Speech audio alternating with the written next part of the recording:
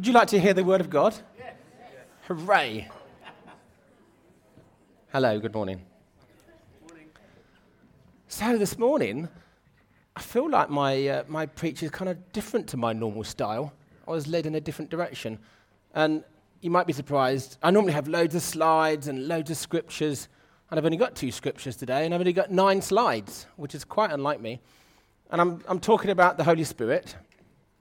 And typically the Holy Spirit, you talk about power and strength. We've got things like the Pentecost, and the Holy Spirit was there at the creation of the world. He's in the Old Testament, the New Testament. And you get sort of images like this. Thank you. As human beings, we are given super strength. But that's not what I'm talking about today. We'll get rid of that. I think what I'm trying to get across today is, when I was preparing for this word, I explored things like the power of the Holy Spirit, etc. And every time I sort of tried to go down an avenue like that, I just felt the Holy Spirit say, no, that's not what I want you to bring. No, that's not what you want you to bring. And then eventually I heard the Holy Spirit say to me, tell them about me. Tell them about me. And that's, I think what I'm going to try and share today is about the relationship. Not about the stuff, not about the power, it's about that relationship with the Holy Spirit.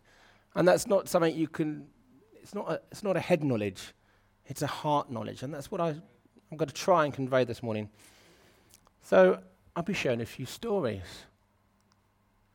So this pictures, is from 2003. I went potholing, caving, and this is Swildon's Hole. Has anyone? Yes, there's one person. Only one person. I'd recommend it. I was a bit younger than I am now. And the picture on the left, that's actually the entrance, believe it or not. So it's not your sort of traditional cave entrance, and it's just like a tight manhole cover. And it gets worse, really. That's just the beginning. That centre picture is my brother. I put that picture up because it kind of shows a constriction there. And the one on the right is me. In that picture, I've got hair, but unfortunately, you can't see it. Shame. And digital cameras were in their infancy. This camera, it was 0.2 megapixels. Ooh. So, anyway, I should get on with the story, really. We went down this cave, and you're given a safety talk, obviously. You're going down into the earth. And the guy says, if you have an accident, help is a long way away. You're not just going to call an ambulance to help you out. You're down very tight spaces, hours of climbing into the cave. So be careful was his message. Don't be daft. And so we went down. There were no accidents. It was great. And we went down to sump 1, if that means anything to anybody.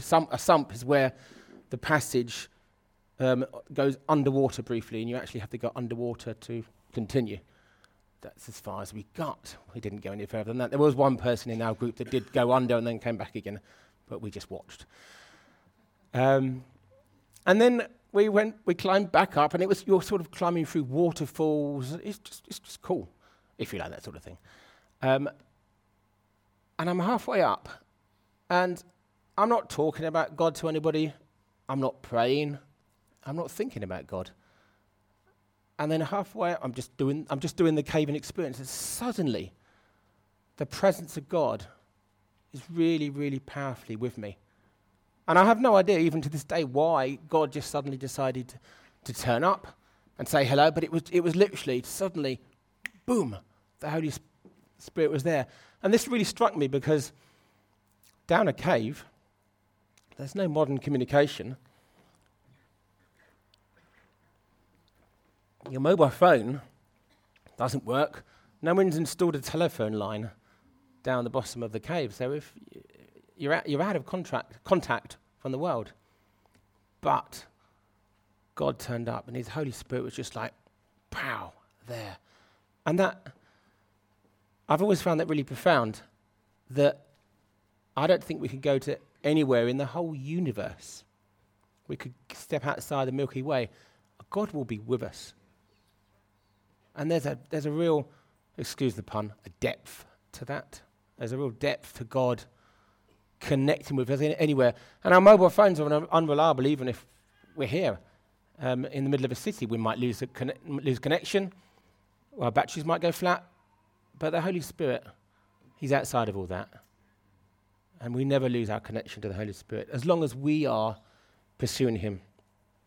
So continuing the theme and the idea of having a relationship with God. This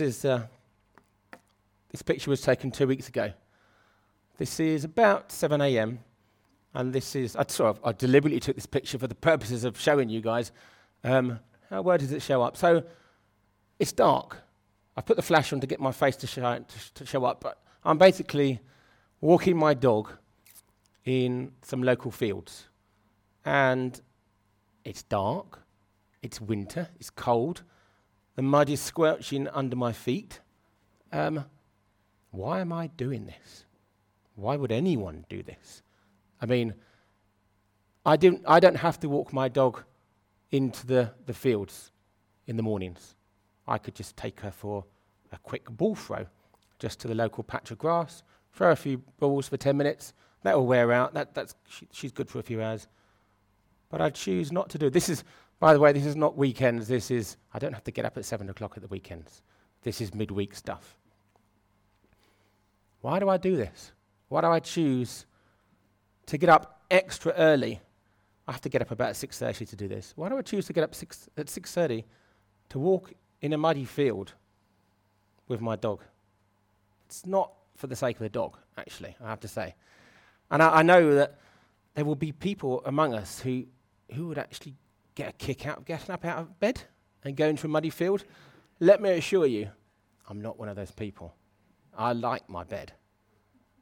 Now, the reason I'm sharing this is because it's a way of carving out just a bit of time in the day to spend time with God. Because our lives are busy, aren't they? And once I get into work mode, I'm just thinking work, and it's hard to connect with God.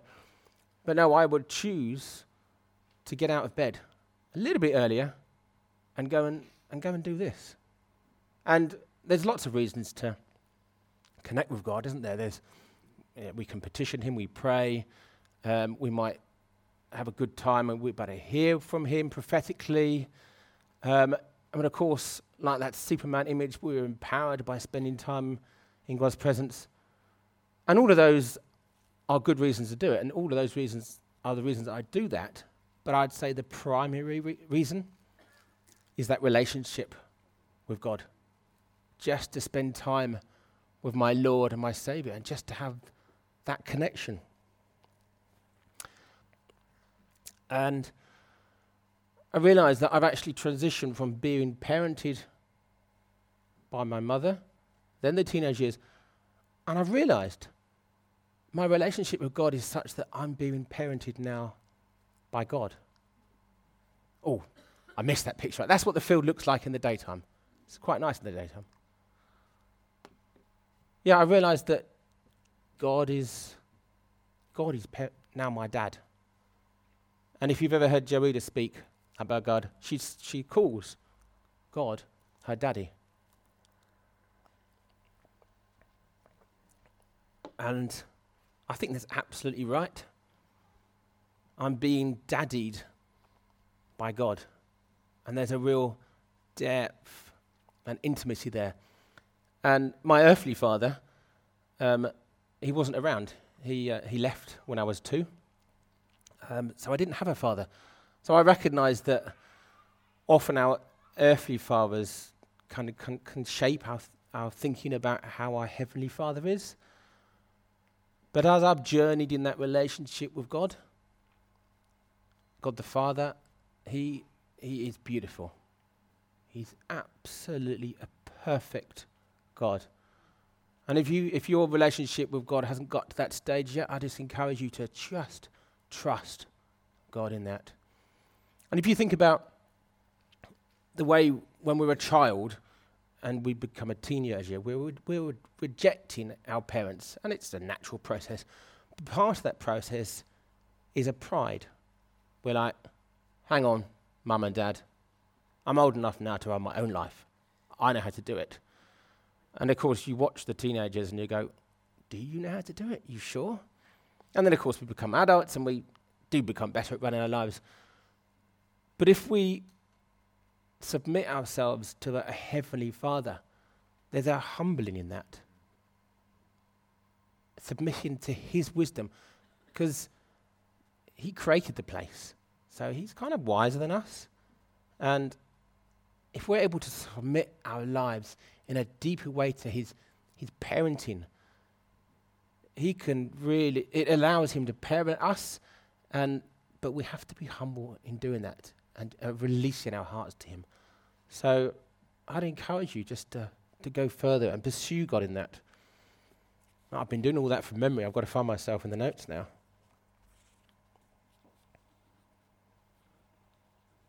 Yeah. So I've got a Bible verse here. This is John 15. Jesus speaking. And we'll read this in a second. It's kind of an invitation of who we can be in God. I no longer call you servants, because a servant does not know his master's business. Instead, I have called you friends. For everything I have learned from the Father, I have made known to you. Do you see that? I've been talking a lot about myself, but it's not about me. It's about the fact that this friendship of God, this relationship of God, is actually open to every single person in this room, every person on the planet. There's an invitation with that to have that intimacy and to be parented by God. And it's about us to pursue that relationship. The invitation is there. It's us to have to pursue it.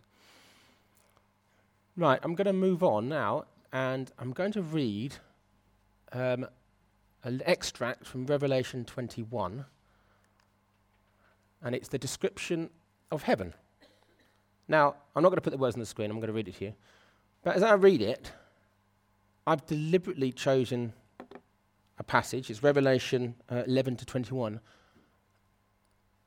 This passage that I'm about to read misses something out. I haven't taken anything out of the passage I'm going to read, but it misses something. And as I read it, have a think about what that missing thing might be. So, Revelation 21. This is a description of heaven. Its brilliance was like that of a very precious jewel, like a jasper, clear as crystal. It had a great high wall with 12 gates, and with 12 angels at the gates. On the gates were written the names of the 12 tribes of Israel. There were 3 gates on the east, 3 on the north, 3 on the south, 3 on the west. The wall of the city had 12 foundations, and on them were the names of the 12 apostles of the Lamb. The angel talked with me, the angel who talked with me had a measuring rod of gold to measure the city, its gates, and its walls. The city was laid out like a square, as long as it is wide. He measured the city with a rod and found it to be 12,000 stadia in length, as it was wide, as high and long as it is long. The angel measured the wall using human measurement, and it was 144 cubits thick. The wall was made of jasper, the city of pure gold, as pure as glass. The foundations of the city walls were decorated with every kind of precious stone. The first foundation was jasper, the second sapphire, the third agate, the fourth emerald, the fifth onyx, the sixth ruby, the seventh chrysolite, the eighth beryl, the ninth topaz, the 10th turquoise, and the 11th jacinth, and the 12th amethyst. The 12 gates were 12 pearls, each gate made from a single pearl. The great street of the city was of gold, as pure as transparent gold. Wow. That does sound pretty awesome. What's missing? Revelation 3:20, behold, I stand at the door and knock. Any man who hears my voice, something like that. Yeah, close. And he will enter me. Anyone else? What's Holy Spirit? Yeah. Holy Spirit. Basically, this is the physical description of heaven, isn't it? There's no mention of community. There's no mention of God in this section. It's just the physical. And don't worry, I'm going to read the sort of God bit in a bit. I didn't want to leave that out. It's too good. If that was heaven, I wouldn't want to go there. I don't care how much gold there is, how awesome it is, how amazing the pearly gates are. I'm not interested in that. That's kind of an accessory. What I'm interested in is the fact that God is there. I would rather spend eternity in a cardboard box if Jesus was with me than I would there without God. Has anyone noticed this pizza over here? Anybody feeling hungry? Maybe you thought it was left over from the youth on Friday and maybe someone forgot to clear it away, but actually it is a prop of mine. Imagine if you're really hungry and in here it's your favourite yummy pizza. Can you just picture that in your mind's eye? And then what if you were to open the box and there's no pizza? How disappointing is that? The box is heaven. The pizza is God. Can you imagine God? Imagine heaven without God. It's the same as the box without pizza. To me, there's no value in it.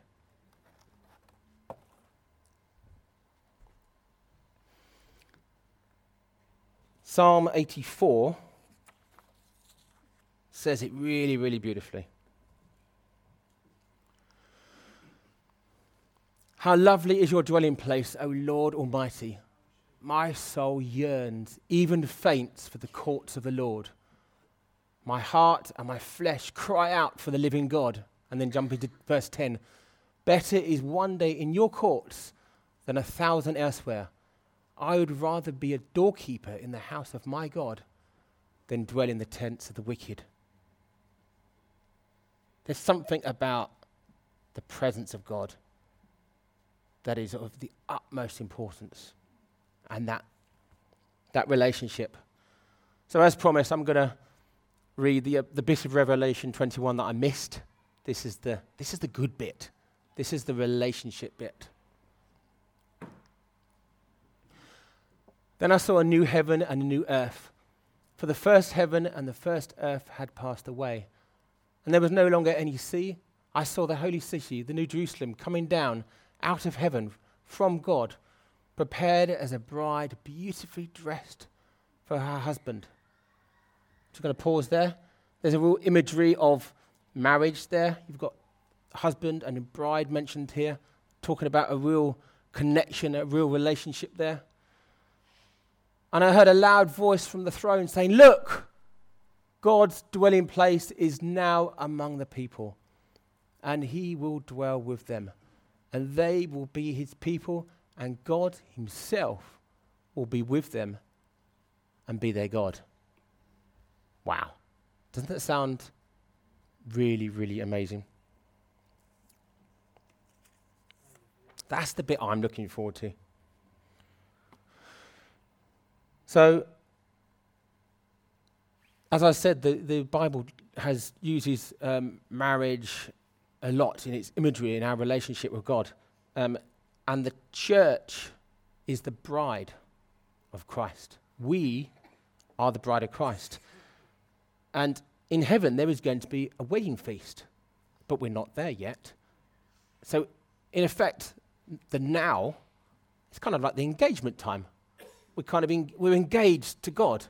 And when we get to heaven, we'll be in full union with God. God will dwell with us. Now, when you see people fall in love, first of all, they date, and they gaze into each other's eyes, don't they? And they're in love. And then they get engaged. And during that engagement period, they build and they build and they build on that relationship. They don't see each other once a week on a Sunday. They spend time, apart from planning the wedding together, of course, they spend time in that relationship, getting to know each other in a deeper and deeper way. And that's the invitation of God. We're invited to get to know God now. Eternity starts now. It doesn't start when we're in heaven. That relationship with God starts now. And the invitation to go deep with God is here today. So I've been talking about intimacy. Have you noticed? That's kind of what I've been speaking about the whole time. I'm now going to do a kind of 90-degree turn. And I'm just going to bring in the subject of hell. You see, by default, human beings, we're sinners. Had you noticed? We're not very good at being holy. And by default, we deserve to go to hell for all eternity. And by default, unless we change the trajectory of our lives, that's exactly where we'll be going. But there's an invitation of God, and there's a solution of God. And it is simply this, it's that Jesus Christ, the Son of God, he came to earth, and he died on that cross for our sins. And then 3 days later, he rose again, and he's now with the Father. And through Jesus Christ, we can be liberated, we can be freed from our sins. And we can change the trajectory of where we're going, heading to hell. We can change that, and we can head to heaven. But it's our choice. It's our choice to change that trajectory. The invitation is there. It's for us to make that relationship, to make that decision, to move forwards with God. Can I ask the band to come back? And can I also ask, can you all stand for me, please? I want to put out 2 invitations.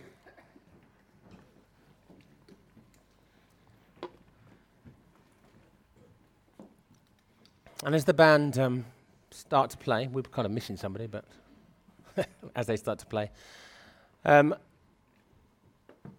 feel it's right to give 2 invitations this morning.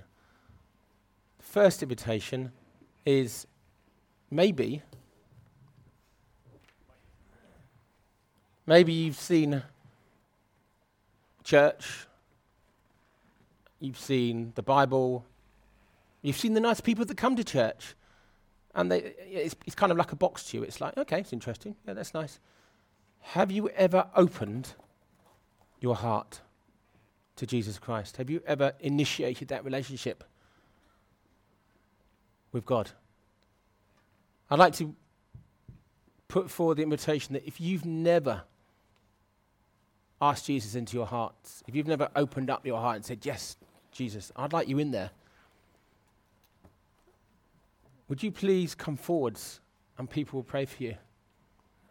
And the second invitation is, hopefully I've got across this morning how important it is that we have Jesus Christ in our hearts. It is of vital importance. It's of eternal importance. And maybe we've not put God as number one in our lives. Maybe we've been putting other things as number one in our lives. If you recognize that this morning, and you know it's right to put Jesus Christ as number one in your life, invitation 2 is, would you also come forwards? I think the word is repentance, really. That's the word I was getting as I began this. Just repent of not putting Jesus first. Because he demands that. You read the scriptures, you read the Bible, he says he needs to be number one. And if you want to change that heart attitude this morning and go, you know what, Jesus? I'm putting you as number one in my heart, then I also invite you to come forwards. So as we start to worship, don't be scared of the people. Be brave. If you want to come forwards, come forwards. Dave.